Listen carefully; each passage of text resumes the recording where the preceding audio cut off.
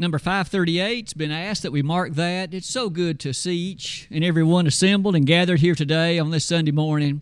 What a blessedness and what an opportunity of rich privilege for us to not only offer our praises and our adoration to God, but that we can encourage and exhort each other. It is the case that today, as you well know, Father's Day, that particular day set aside in the year, the third Sunday in June each year, and that, of course, is the day that we have arrived at this very present moment in time. The lesson today is entitled, Honor Thy Father. And you may have noticed from the reading a few moments ago, drawn as Joe read for us from Ephesians 6, you might want to be turning to that passage, and we will, in fact, devote a little interest and time to the features found in that beautiful New Testament passage. By way of introduction, these opening thoughts are merely those to direct our attention to some matters about fatherhood. The richness of fatherhood is so often highlighted in the Word of God, and it has done so in ways that leave a lasting impression for good upon your life and mine. You'll note about the middle of that slide, since father is a very clearly understood part of God's plan, maybe it isn't that surprising that the Bible frequently uses the word father. But you might be a bit surprised as to how often it occurs. 1,718 times in the King James translation of the Bible. 1,718 occurrences of that word or some form of it. Now, to be sure, some of those make reference to God as our Father, no doubt about that. But at least a reasonable number of them refer to the case that you and I could understand, helping us note fatherhood.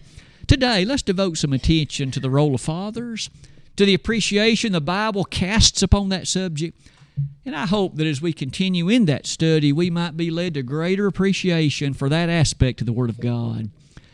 This next slide will be one that just highlights, by way of recollection, the place of father in the biblical presentation. Might we always be reminded that God always does what's right, and He always does what's best. That means there is no circumstance wherein men could argue, I could have done it better. I could have done it more carefully and efficiently. In Genesis 18:25, shall not the judge of all the earth do right? Now that's a rhetorical question. The answer is always God's going to do what's right.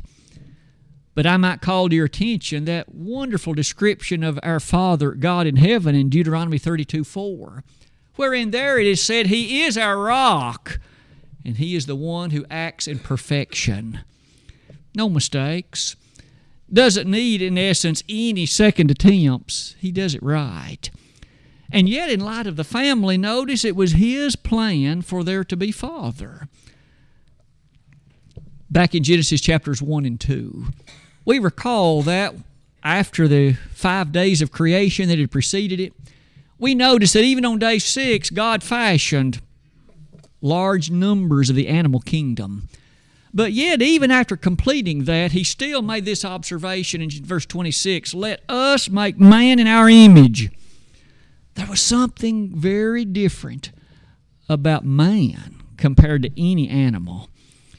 Isn't it true, then, that as God fashioned Adam, Genesis 2:7 says, the Lord God formed man of the dust of the ground and breathed into his nostrils the breath of life. Man became a living soul.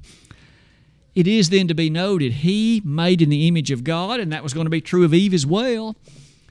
And yet, Adam was made first.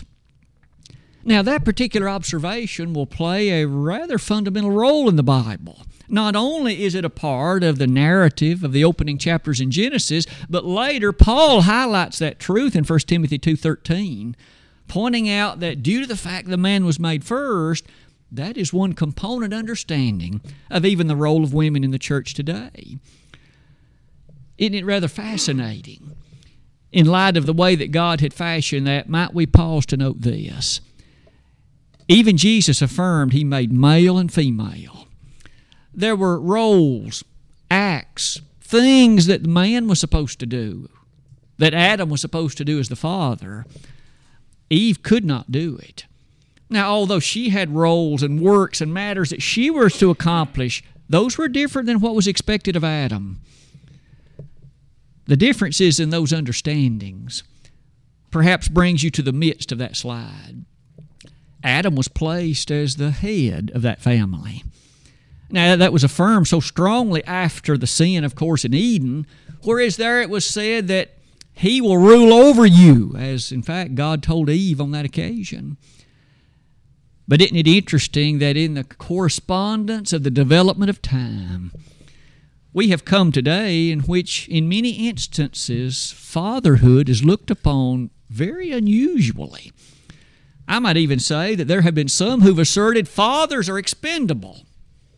Isn't it true that there are now methods and ways that women can become pregnant without the immediate services, let's say? Sperm can be donated in some other way, and the man has almost become, in the mind of some, an expediency. That was never God's plan. It was always His will that the father, of course, be a vibrant part of that family, a leader in that family, and one that would highlight in many ways the ongoing nature of the fatherhood even of God. No wonder at the bottom of that slide, why don't we devote at least a little time today to rehearsing in our mind the significance of the father, the importance of the father, and in so doing, we'll direct honor to him as well. The place of the father, as we've just discussed it so far, brings us to the impact of the father. We each, as we reflect upon our fathers, and perhaps think about the witness we have seen of fathers in other families, even besides those of our own, doesn't it lead us to be thankful for godly fathers, for the work that has been done by them and the influence that they continue to exert? You'll notice at the top of that slide, I make an initial observation. It doesn't take really any courage or any conviction to be a biological father. All it does is take the pursuit of the passion of the flesh. But it does take a lot of courage and a lot of conviction and a lot of affirmation to be the kind of father God would want a man to be. And so if we've been blessed with such a father, if we have been able to reflect upon the influence of a man like that, how thankful we've been and how blessed we've been.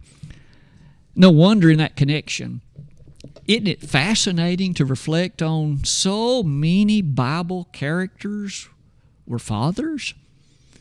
Noah. We will recall that though the world was given to iniquity in his day, so much so that Genesis 6 verse 5 details the thoughts of men's heart was only evil continually. And yet in the midst of that ungodliness, here was a man named Noah who found grace in the eyes of the Lord, Genesis 6 verse 8. And not only that, he had 3 boys, Shem, Ham, and Japheth, and they too were led of the pathways of rightness. What a man of influence Noah must have been. Not only the boys, but their wives.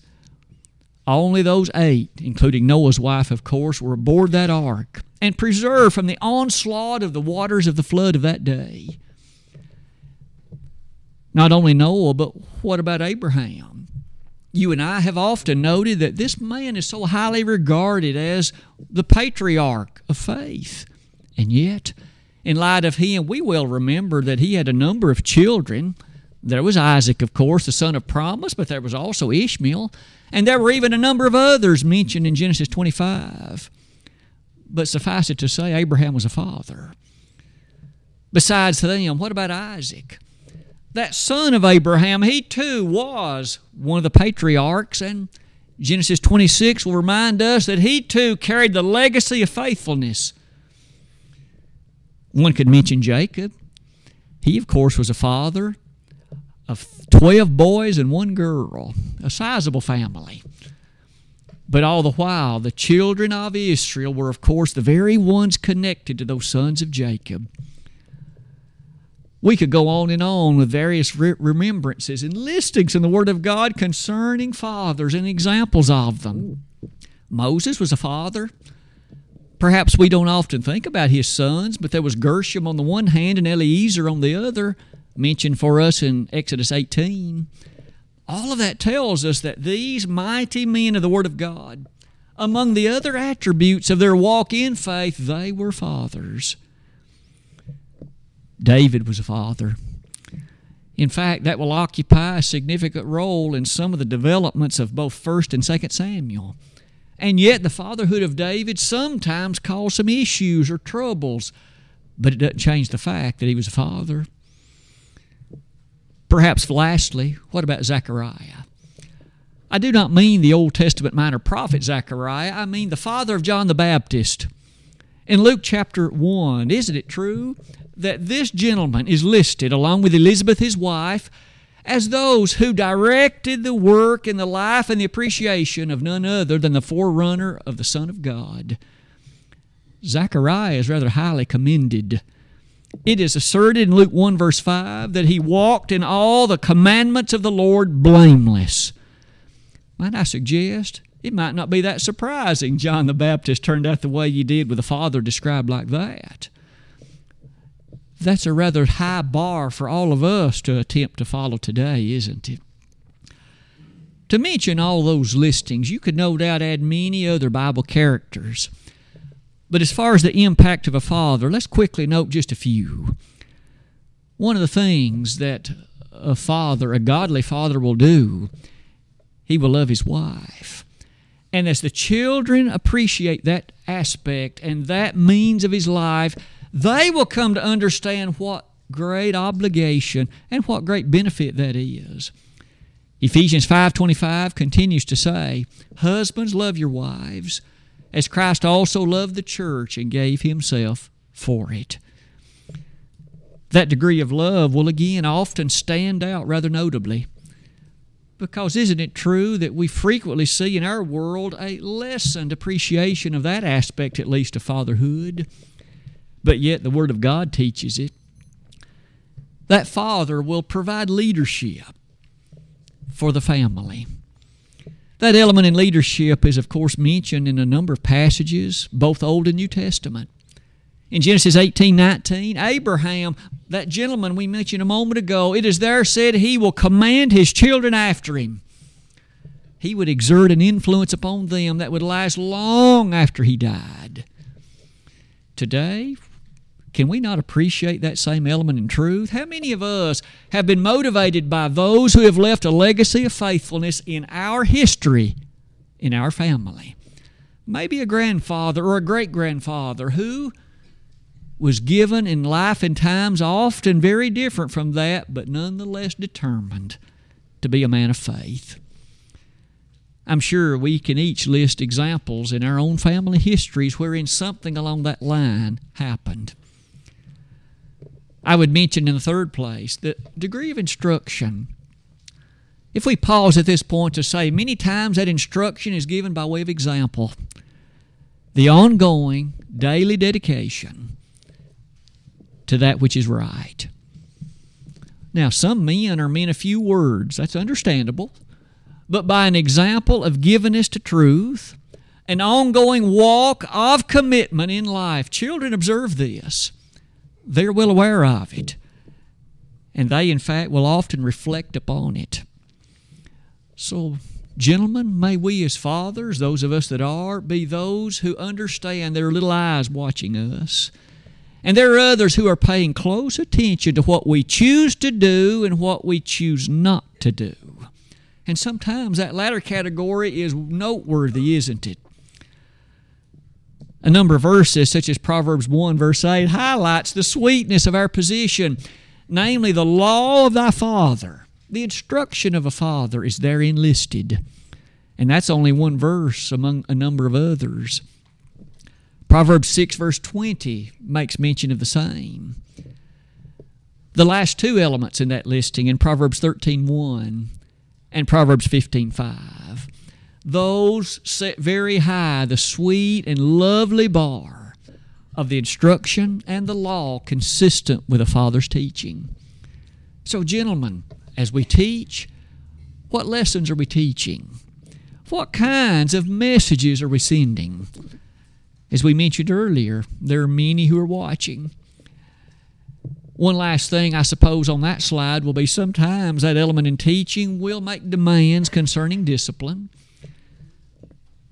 It would always seem, I think, that each of us might read with care that text in Proverbs 3, verse 12. There, note this, God is said to be a disciplining Father. And in the very same verse, it makes comparison to earthly fathers and how that we ought to be behavior just like that. So may we not feel ashamed when correction of a child is needed. May we not feel as if that's inappropriate, though our world would often say, you cannot do this. We've all seen instances already where the ACLU has sued men who have disciplined his children. Now, they didn't do anything inappropriate, but the ACLU, under the banner of what our world would now say, claims it's inappropriate. You and I need to lift up the hands of those men who are doing it God's way. One last thing, I suppose. The way that Proverbs 17:6 words it. One of the things a father will do, he glories at his children. A father's excited about his children. Have you ever talked with a father and let that father tell you about the son or daughter and their sports activities or their school successes or the other events in which they're involved? And often his face will just glow. He delights in those children. He's happy for them. He's excited about them. He's thankful for them. They're a blessing to his life, just as hopefully he is to theirs. And Proverbs 17:6 makes that kind of statement. All of us who are fathers, we know what that aspect in glory is. There's nothing like your children. But isn't it also grand to notice the impact you can have on them? That slide closes with this observation. If the Word of God makes these descriptions, and we've noted that it does, and we've also highlighted God makes no mistakes, then this is the best way it could have been done. And this is the will of heaven that it be done this way. And so a man can't abdicate these responsibilities and give them to another. The father can't dispose of them and hope that someone else will do them. He thrills in doing them. And he with courage strives to do his best in that way. The impact of a father. Doesn't it prepare us for the next slide as well? Which casts a spotlight on a further development of one of those statements we made earlier. It is the Word of God that, of course, shares with us this element in truth.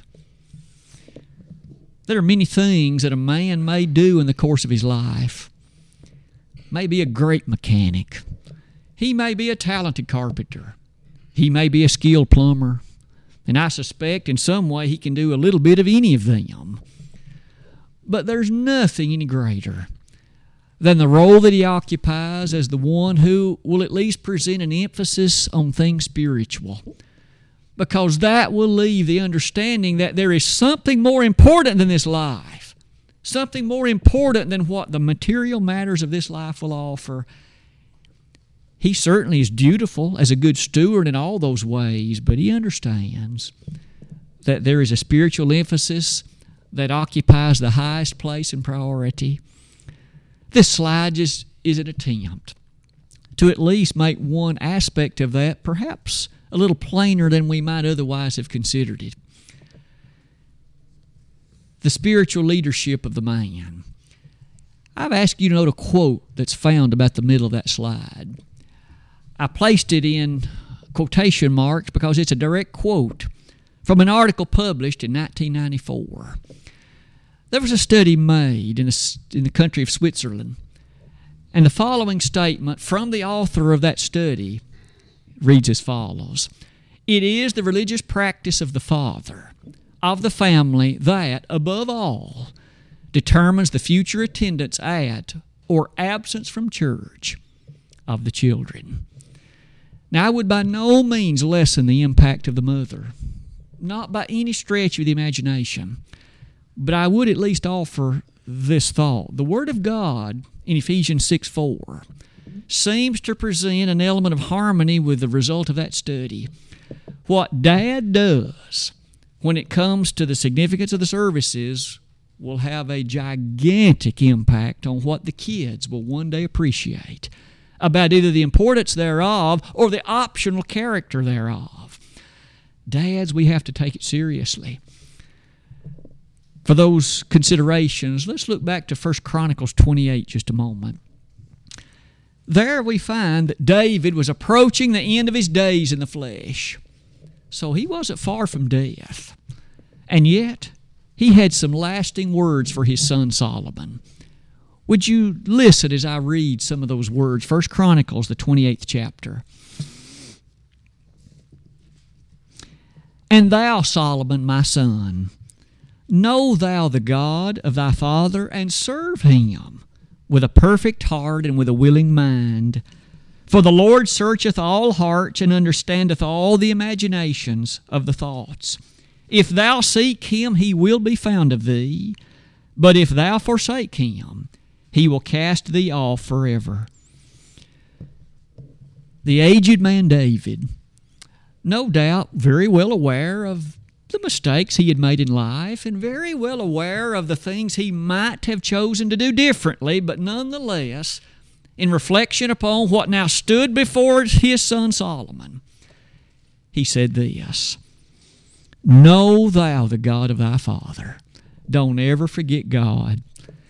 Take him seriously, take his message and his word seriously, and in fact live close to him. He goes on to say, serve him with a perfect heart and with a willing mind. Don't serve just because you think you have to. Do it because you want to and because you love him. Finally, he says, God searches all the hearts. He'll know the nature of your service. And then he said this, if you will serve him, he will be found of you. But if you forsake him, he'll cast you off.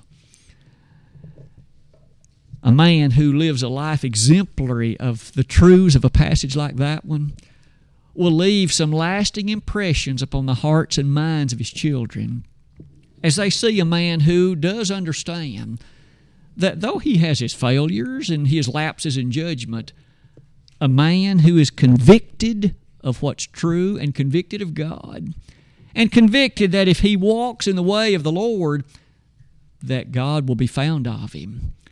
And he never wishes in hypocrisy to claim one thing and live differently. David even knew God will cast you off. If we've been blessed with a dad like that, what a blessing that has been. And as you and I, as fathers, what a blessing we can be to our children in living along that same line. You'll notice near the bottom of that slide, that thus indicates, did you notice some of the things David did not remind Solomon of? Let's face it, as the future king, Solomon was going to have access to wealth untold, prestige and power. He would have access to all the advantages that come with position. David mentioned none of that. None of it. Even today, if you've ever spoken to a gentleman as he's approaching his death, he will talk about a lot of things besides money. He'll talk about a lot of things besides the physical, material aspects of life. He'll talk about his children. He'll talk about the major priorities in life, and he'll talk about the grand services that he would perhaps wish he could have rendered. Sounds a lot like some of the things perhaps resting on David's heart. Today as fathers, may we live in such a way we can earnestly give this kind of advice as we approach the end of our days. The last matter on that slide highlights the priorities then that you and I set. Maybe all of that prepares us for the closing part of the lesson. And it was that which was a part of the title. We've talked about the impact of a father and the place of the father and some of the emphasis that a father provides, and we're certainly blessed by all of that. But what should be our reaction to it? The Word of God puts it like this: honor thy father and thy mother. That word honor means to offer great respect to. It means to devote attention in such a way that one has respect toward that which is the object. To honor our fathers. The Word of God, of course, mentions that a number of places, both Old and New Testament. Among the ancient Hebrews, this was so sufficient and so important that it occupied a place in the Ten Commandments. I'm sure we've all reflected upon that interesting truth. In that same set of commandments that goes like don't kill and don't commit adultery and don't steal is this: honor your daddy, honor your mama. And so God ranked on an equality with those other behaviors the respect and honor one would direct toward his parents. Fathers, may we appreciate them, honor them as those who have occupied such a prominent role of influence for us. Rather than reflecting on that Old Testament passage, let's just read again the New Testament one. In that closing chapter of the book of Ephesians, chapter 6, beginning in verse 1. As you make preparation to listen as I read that, could I remind you, Paul's comments were directed to the church at Ephesus. This was a congregation of the Lord's people, and to them it was said, "Children, obey your parents in the Lord, for this is right." So the first thing he did, after talking earlier about the nature of husbands and wives, he now says, "Children, you have an obligation. You have a responsibility. Honor your parents." I would suggest that you at least ponder this with me. You would expect that many of those who would have been in the audience hearing this read at the congregation in Ephesus were the adults. Mostly, a young boy or girl is not going to appreciate much when it comes to this, but yet, notice it says, "Children, obey your parents." Isn't it true? By and large, that lesson was for the adults. You make sure to teach your children proper respect for authority so that they honor daddy and they honor their mother. Verse 2 then says, "Honor thy father and mother, for this is the first commandment with promise." The first commandment with promise. As that son or daughter learns to appreciate honoring parents, that will be a critical element in the future course of that person's life. How they react to any source in authority, how they react to any element of displeasure or otherwise, that will leave an imprint that in fact will be lasting throughout life. Verse 3 then says that it may be well with thee. If we want things to go well for our children, we need to make sure that they understand the need to honor parents. And as they grow, they, of course, will appreciate the blessings that have come with it. That it may go well with thee, that thou mayest live long on the earth. As a general rule, those who have been schooled and instructed, instilled with that kind of mentality will enjoy a life that will be lengthy. Now, that's not to say there can't be accidents or there can't be other things along that line, but as a general rule, that's borrowed directly from the Old Testament, Deuteronomy chapter 5, Exodus chapter 20. As we close our lesson today, honor thy father. Today is that day on the calendar, at least, when Father's Day is at least highlighted, but we know from the Word of God we would honor our fathers every day, understanding what they've meant to us, what they've done for us, and what we in turn can do in honor for them.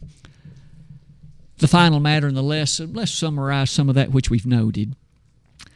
The place of fathers has been set before us, the impact of fathers mentioned, the emphasis that they present in spirituality discussed, and our response to honor them. May we in love strive to do that today and every day, understanding that, of course, as the generation before us, they will pass from the scenes of this earth, but oh, what we've learned from them, and what we thrill to appreciate the impact they had. May you and I as fathers strive to be a godly father. Ladies, as we discussed you back on Mother's Day, you too enjoyed much from the Word of God along that occasion then. Today, for fathers, could we at least ask of all of us, both men and women, are you a faithful Christian? There is no better example, no better life than the life of a Christian. To be that, of course, you obey the commandments of the gospel. Believe in Jesus. That's commanded in John 8:24. Except you believe that I am He, Jesus said, you'll die in your sins. But repentance is commanded in Luke 13:5. Nay, but except you repent, you shall all likewise perish. Upon those two matters, one is quick then to make confession of the belief that occupies one's life. I believe Jesus to be the Christ, the Son of God. And then one's immersed in water, call it baptism, for the remission of sins. It might be that someone in this assembly today has reached a point in life when you know that Jesus died for you. You know that you're lost in your current condition, and you know what you need to do about it. We're here for you. We wish to help you in that act in obedience. But may I say that if you have known faithfulness to the Lord, and maybe as you considered the fatherhood of God and your response to Him, maybe that kind of loveliness has slipped from your life. You've begun to live in a way that perhaps has brought shame on your Father, earthly, even shame on your Father, heavenly. But if that be true, as long as there's breath in your lungs and cognizance in your brain, you can come back. You can make a change. You can get back on the pathway of rightness and nobility and goodness and wholesomeness and salvation. If today we could be of help to you in that regard, God commands that you make repentance, that you make confession of those errors, 1 John 1, verse 8, and we'll be delighted to pray on your behalf. If we could do that today, what a joyous day for you would be, and what a happy day for us in celebration with you as well. As we honor our fathers today, may we primarily think about the fatherhood of our Father in heaven. He is our Father. May we strive to love Him, obey Him, and serve Him. And if we could help you do that today in any public way, let us do it while together we stand and while we sing.